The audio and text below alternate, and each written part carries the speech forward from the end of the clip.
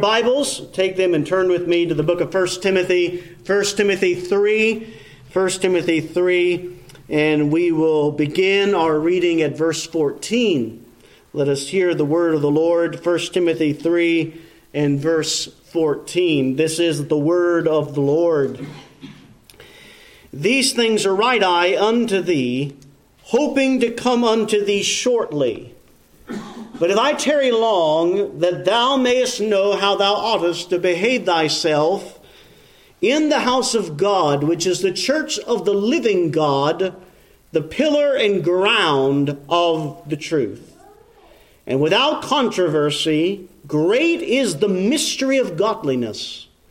God was manifest in the flesh, justified in the Spirit, seen of angels, preached unto the Gentiles, believed on in the world, and received up into glory.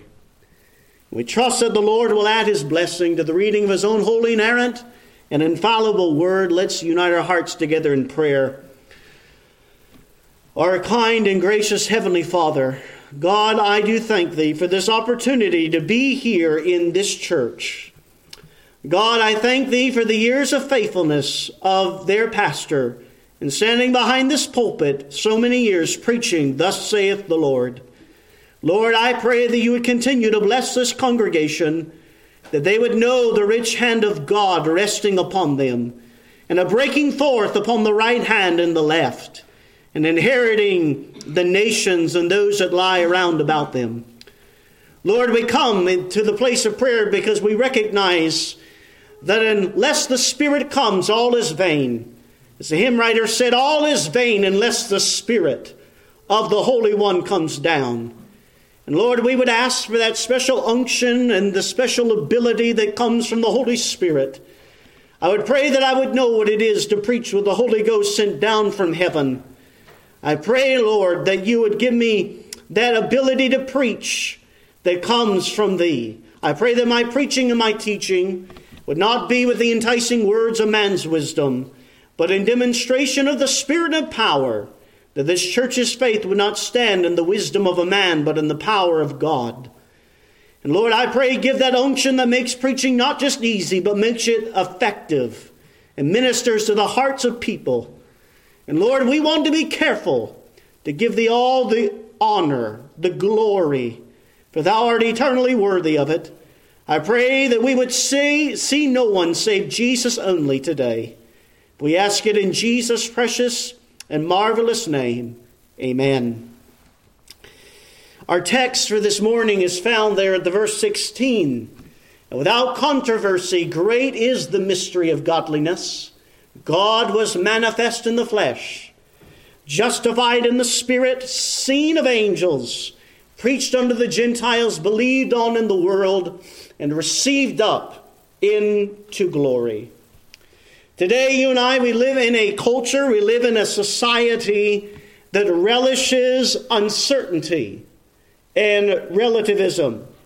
There are so many people all around us that just do not know what it is they are to believe. I've never seen a society in my own culture, my own generation, that is so uncertain and just does not know what to believe. They are very agnostic about many things. But in this text that we are reading, we find sure and certain truths. Here in our text, we actually find one of the first confessions of the early church. And I wonder, have you ever considered why we as a church, we as a denomination, have a confession of faith? Some would prefer not to have one. But there are very many positive benefits to a good confession. And this text actually supports such statements of faith. Look with me at the very first line of our text. And without controversy, great is the mystery of godliness. That one little phrase, without controversy, is just one word in the Greek language, but it is very significant, and it only occurs here once in the entirety of the New Testament. Vine defines this word to mean confessedly. So thus this provides us a scriptural warrant for being what we call confessional. But what does that word confessional even mean?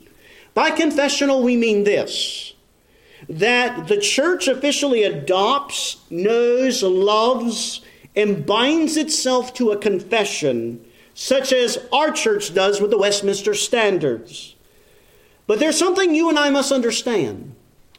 The Westminster Standards, the 1689 London Baptist Confession, the Savoy Declaration, the Belgic Confession of Faith are all subservient to the Word of God. In this great confession that the church is making here, this great confession is regarding the mystery of godliness. Now, what is this mystery of godliness that is being referred to here? This mystery of godliness is referring to the entire spectrum of God's revealed plan of salvation. And this confession is therefore one that is anchored in the truths of the gospel. And what follows in this text are three couplets which summarize the gospel. We see it there. God was manifest in the flesh, justified in the spirit, seen of angels, preached unto the Gentiles, believed on in the world, received up into glory. Not only did the church then need such a confession on which to stand, but I submit to you today that the church must stand strong upon this confession today. For there are those in our day within the visible professing church who would deny the incarnation of our Lord Jesus, that would deny his vicarious blood atonement, that would deny that our Lord has even ascended and rose again from the grave. They would even deny that he has been exalted far to the right hand of the throne of God. And what is it that these churches do? They take scissors to their very confession, and for that matter, the very word of God, and they cut the very heart out of it, the gospel. For when there is an attack on the person of Christ, you mark it down, there is an attack upon the gospel of Christ. And the great danger today is this, that if you move away from these truths presented by the apostle, you move yourself away from the gospel. So in a world that is tossed about with every wind of doctrine, here are fundamental truths on which you and I can plant our feet on for time and eternity. So today I call you to stand upon this confession that is founded upon our text. So it's in light of this that I want to bring the message to you this morning. Truths we must confess. Truths we must confess. And this confession is a wonderful summary of the Christian faith and the person and the work of Christ, and something that will guard us from heresy and apostasy. So let us consider these lines together. I want you to see with me the first truth we must confess is the incarnation. Look with me in our text. Without controversy, great is the mystery of godliness. God was manifest in the flesh. Here in our text is brought together both natures of our blessed Redeemer. We find his divinity, God, and then we find his humanity was manifest in the flesh. Both of them brought together his divinity and his humanity. And what a wonder of wonders! God appeared to mankind in human form.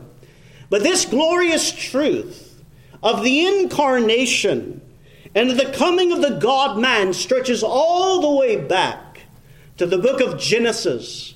In Genesis 3 and verse 15, we have that glorious messianic promise that there would be one born of a woman. There would be a coming seed that would crush the head of the serpent. And that is none other than the Messiah, the promised Redeemer. We see this prophesied in the book that I love to call the Gospel of Isaiah.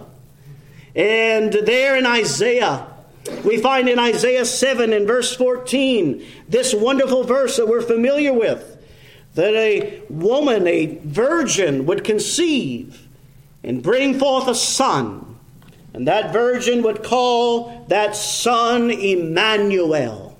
There in that one verse, you have his humanity. A son would be born. But you also have his divinity. His name would be called Emmanuel, which is God with us. And it would be a supernatural birth. For we read there that he would be born of a virgin, not of natural generation, but of supernatural generation.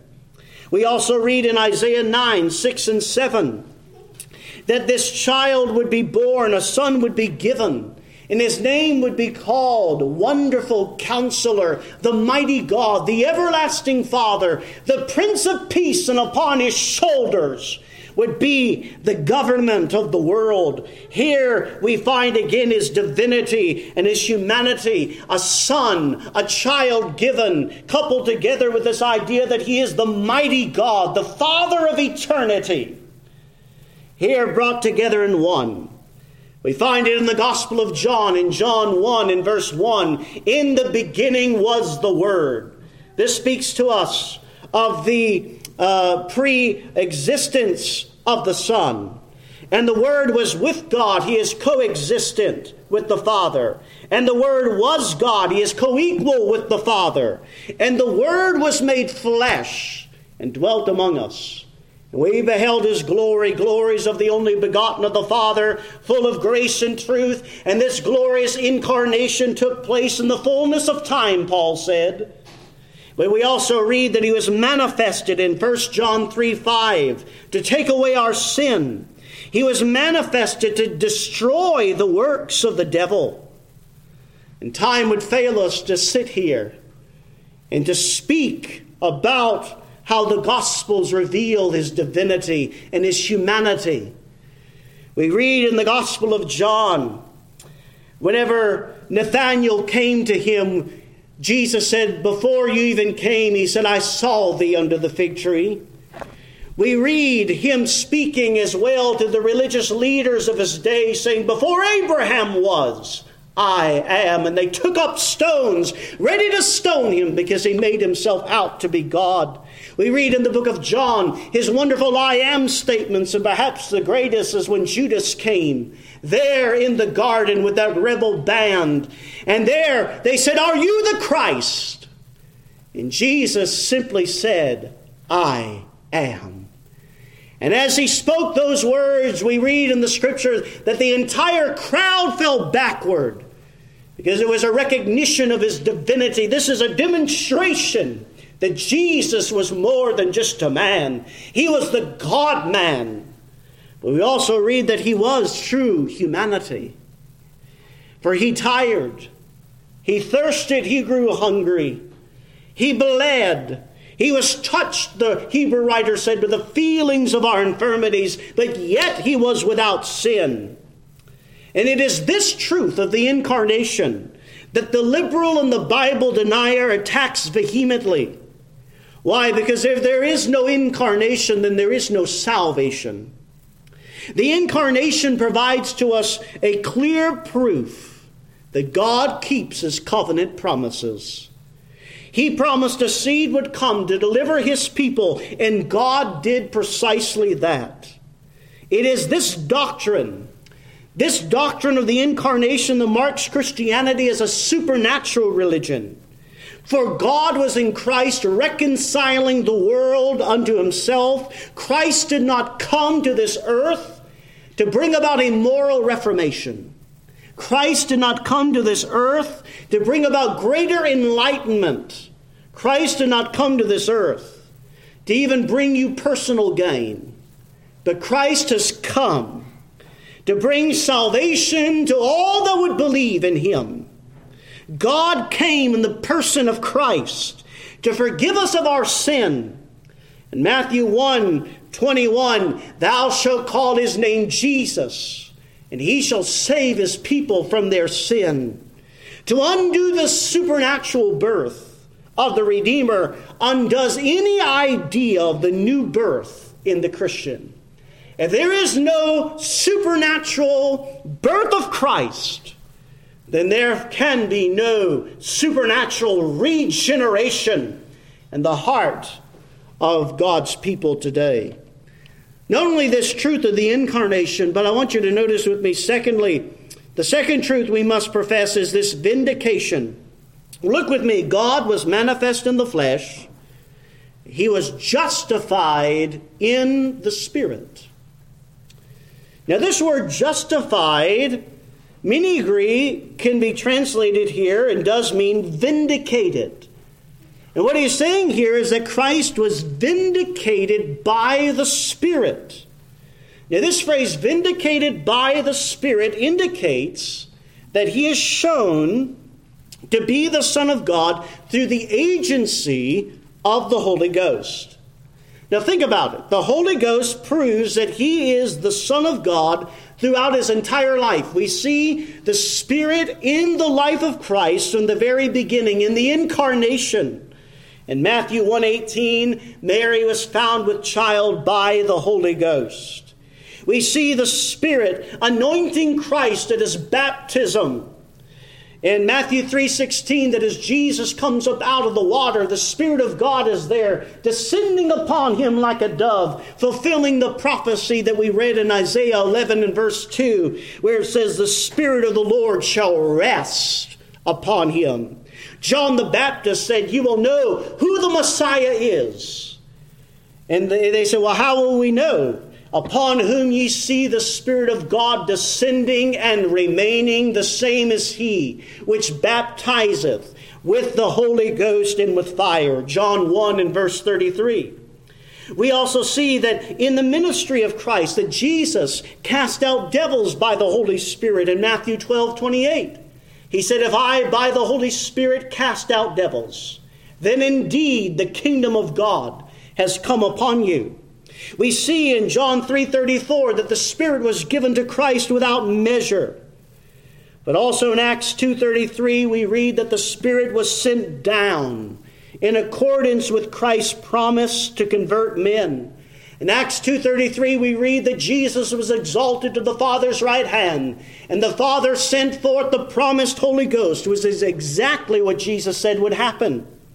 Jesus said in John 15:26 that I must go away. And if I go away, the Comforter will then come unto you. He promised those on the day of Pentecost, prior to the day of Pentecost. He promised those who were in Jerusalem just prior to his ascension that they would receive the power of the Holy Spirit to be his witnesses in the world. And this is precisely what happened in Acts 2. And continues to happen to this day. His people are empowered to be his witnesses.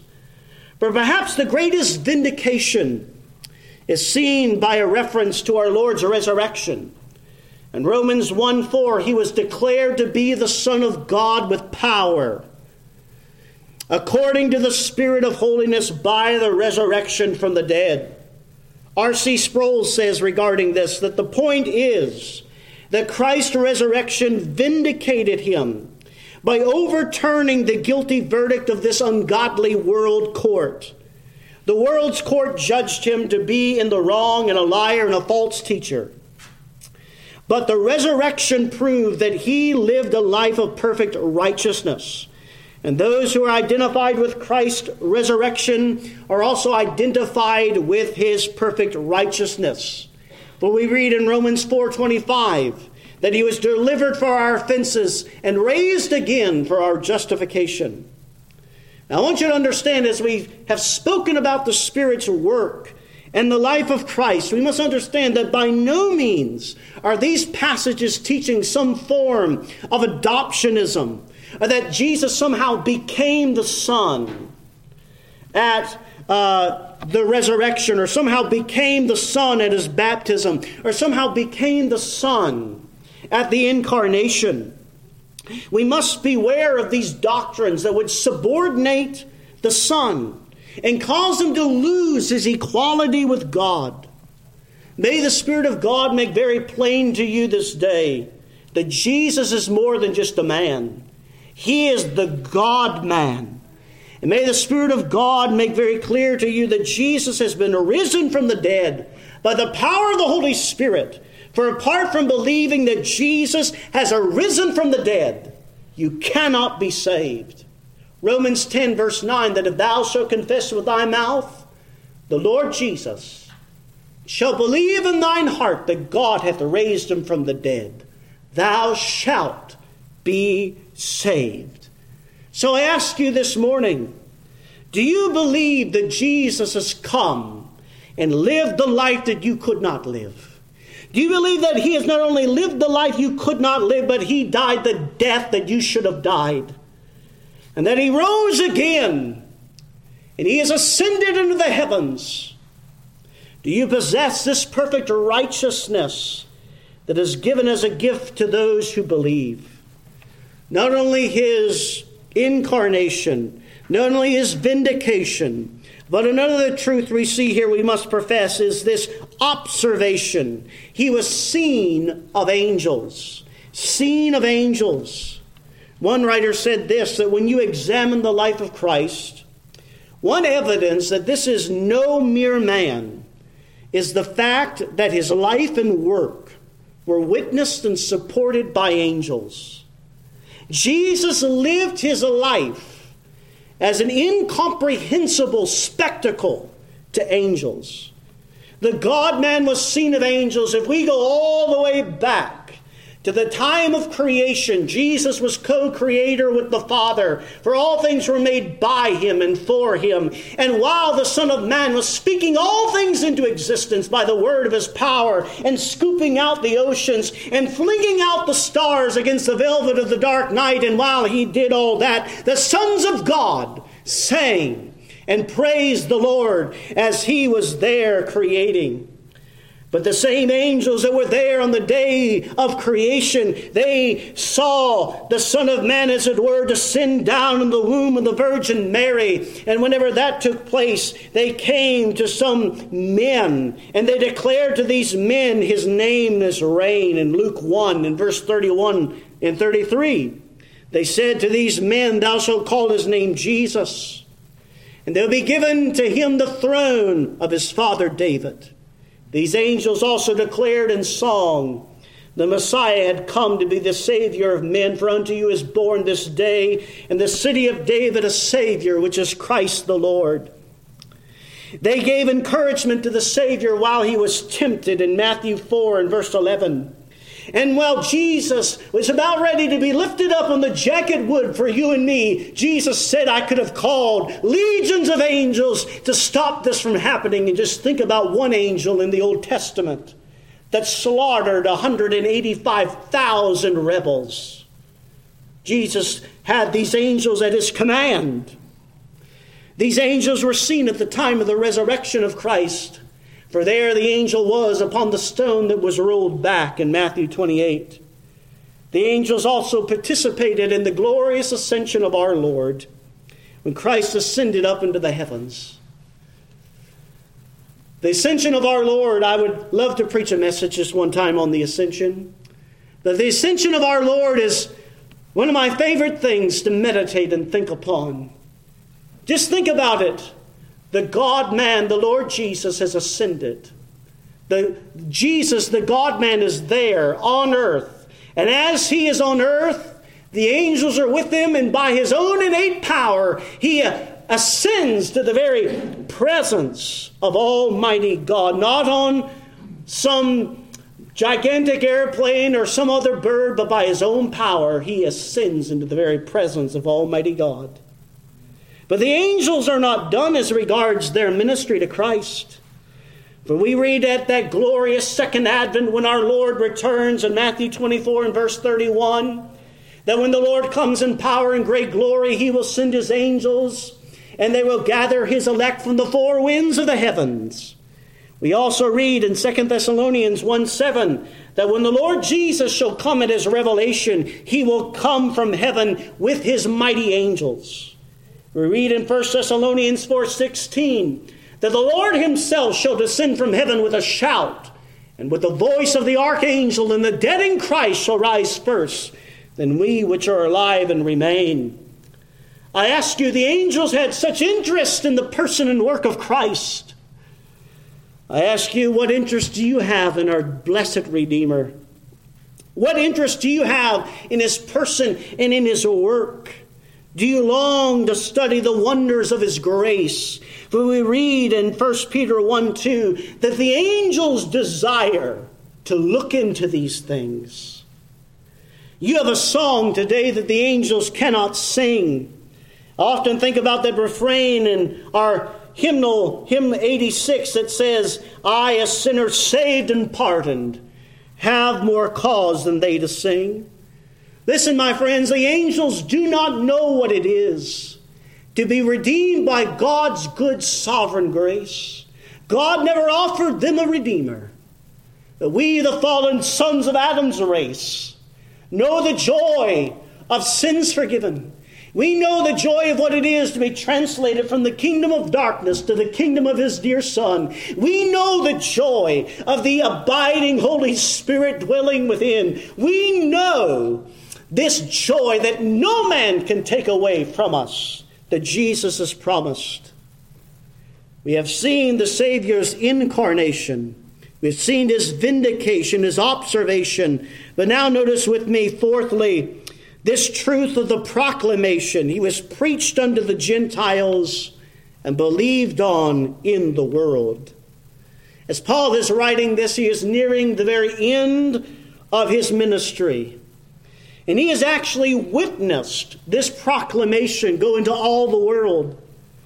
Paul, on a couple of occasions, acknowledges that the gospel had gone to the known world of his day.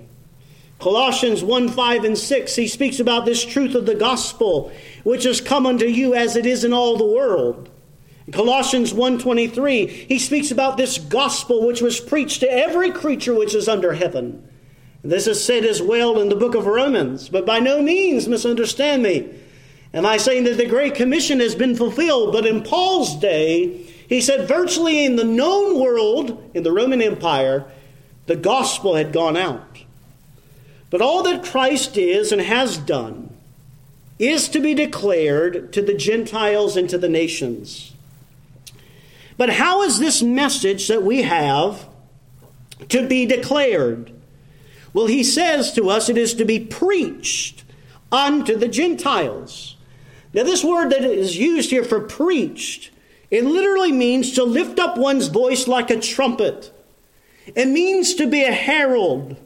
The actual idea, the etymology of that word carries the idea of being a town crier.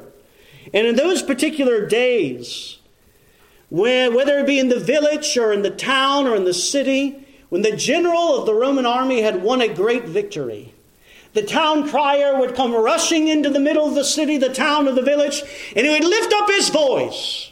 He would say, "Hear ye, hear ye! The general has wrought a great victory for Rome." And this is the word that Paul used as under the inspiration of the Spirit, and how we are to declare this gospel message. And this is what Jesus has told the church to do. Go ye into all the world and lift up your voice like a trumpet and declare and preach the word to every creature. Every creature needs a preacher to tell them of the Lord Jesus Christ. We also see Philip doing the very same thing in Acts 8 and verse 5. He went down into Samaria and he preached. He lifted up his voice in the town center, as it were, and preached to them Jesus. The good news is this, that the gospel can be preached to all the nations because of the power of the Holy Spirit that has come down on the day of Pentecost. And because Jesus has all power and all authority, we can take this gospel into the world. The King of Heaven is promising to you and I the success of this great commission. But in turn, Christ is preached on in the world, is believed on in the world when he is preached unto the nations. And what a promise is this, that the preaching will be effective to the salvation of God's elect. There will not be one for whom Christ died, for whom Christ shed his scarlet, rose red blood for, that will ever be lost. This should then spur us on. Spur you and I on to believe that sinners will be saved as the gospel is preached. And the fact that sinners are converted in this day and age, again, attests to the divine claims that Jesus is indeed the God-man, The fact that you sit here saved by God's good grace is a testimony that Jesus is indeed who he truly claimed to be. And I ask you, what are you doing? Christian, what are you doing to see Christ proclaimed to the nations? What are you doing to see Christ proclaimed to your city? What are you doing to see Christ proclaimed to your neighbors and to your loved ones and to your friends? You have this promise. Though he be preached unto the Gentiles, he will be believed on in the world. So I encourage you, go trusting that God will bring in the sheaves. The last thing I want you to see with me is this, is his exaltation. This is another truth we must confess. The exaltation. He was received up into glory. Barnes says this is the crowning grandeur of the work of Christ. For the first time, we sang Psalm 24 this morning on purpose. But I think it is a great ascension psalm. For there we have this little discussion that is going on in the psalm. For the first time, the Lord Jesus, as the God-man, ascends up to the very gates of heaven, as it were. And as he stands there, from one side of the gate, there is a voice that cries, "Who is this King of glory?" And from the other side, there comes this refrain, "The Lord strong and mighty, the Lord mighty in battle." And for the first time in human history, the gates of heaven are swung open to receive a man. The man, Christ Jesus. And the Lord Jesus walks, as it were, down that street of gold. And he takes his rightful position on the Father's right hand. And there he is seated on the throne of his father David. And we are told that as he ascended up into the very presence of God at this ascension and exaltation, that he was given all dominion and power. Daniel 7 in verse 13 and 14. That there was one like unto the Son of Man, that ascended up and went up unto the Ancient of Days. We're told there that he went up on clouds. The only time we ever find clouds and the Son of Man coming up on clouds is at his ascension on a cloud of glory. He went up, and at that coronation day, it was given to him dominion and power. And he is exercising this dominion and rule now. Our Lord Jesus Christ must continue in his reign from heaven until every enemy is crushed beneath his feet. The last enemy is destroyed, which is death. 1 Corinthians 15, 25 and 26.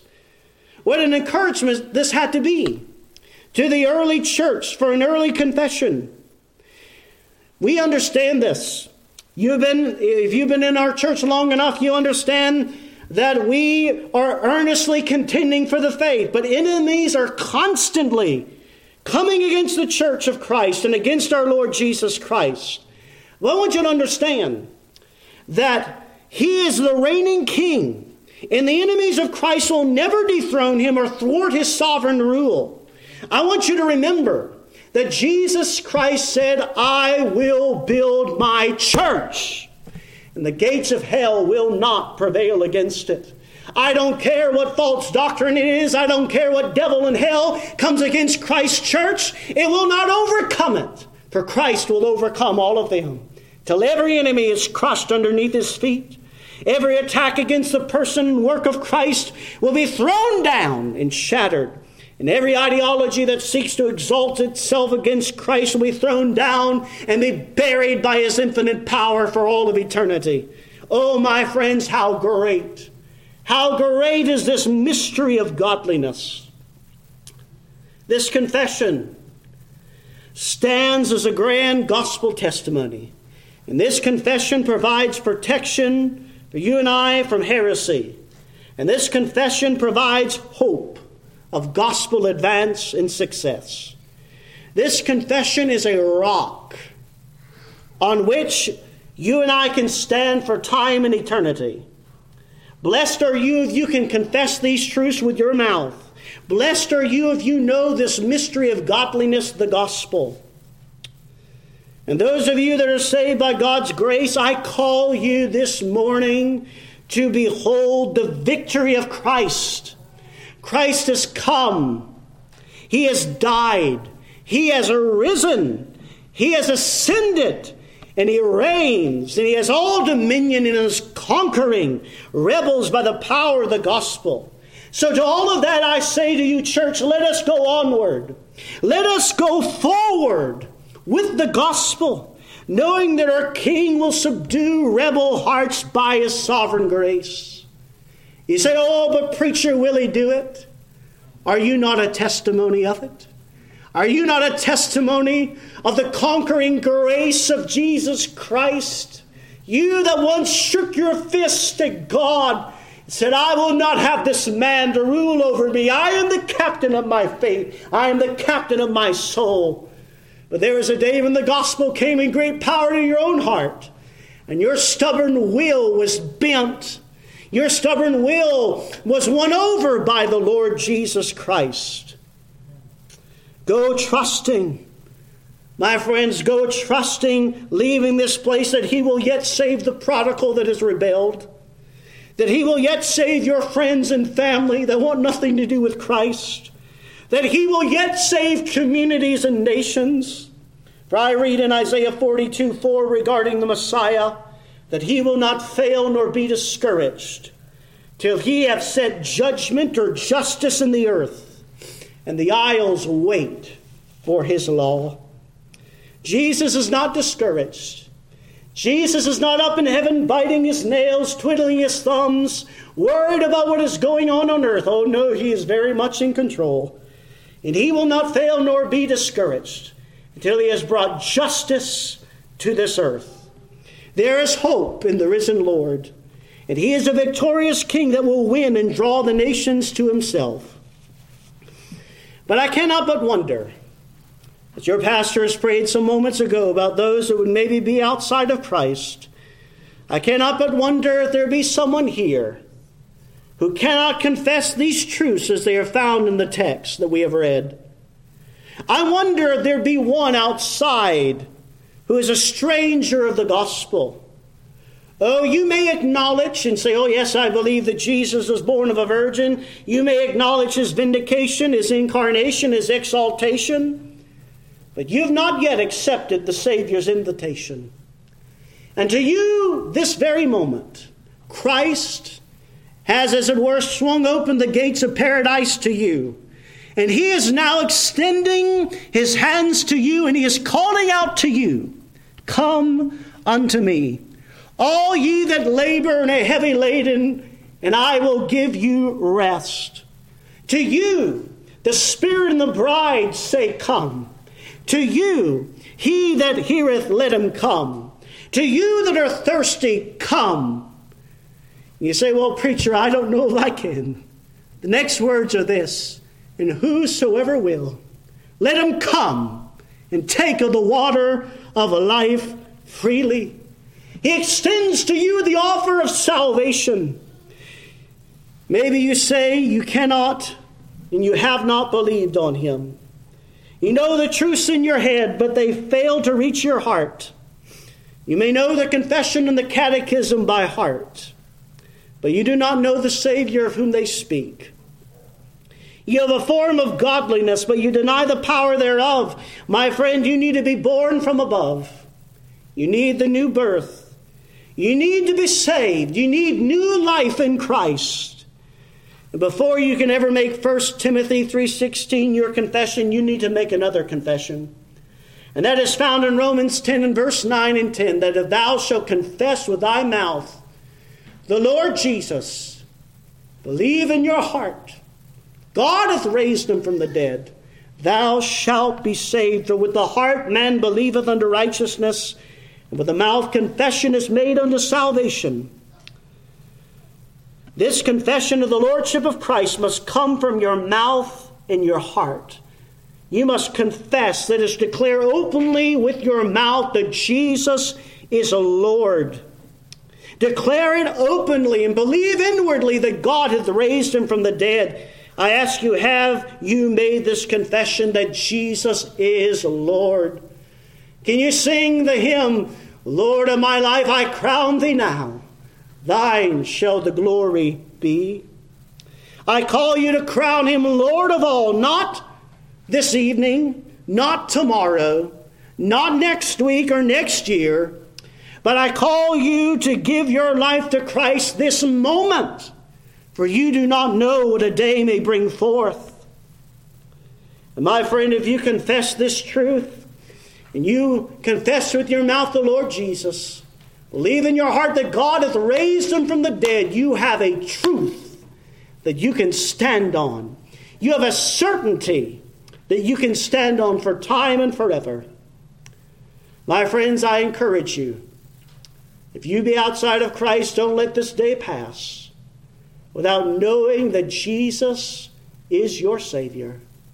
He is so willing to save if you but call upon his name. Let's pray. Father, I thank you for your word. I thank you for the truths of the Bible that we have read and we have thought upon. I thank you for the great Savior that we can even speak about. The one that made the stars a staircase and came and dwelt among men. The one that was vindicated by the Spirit.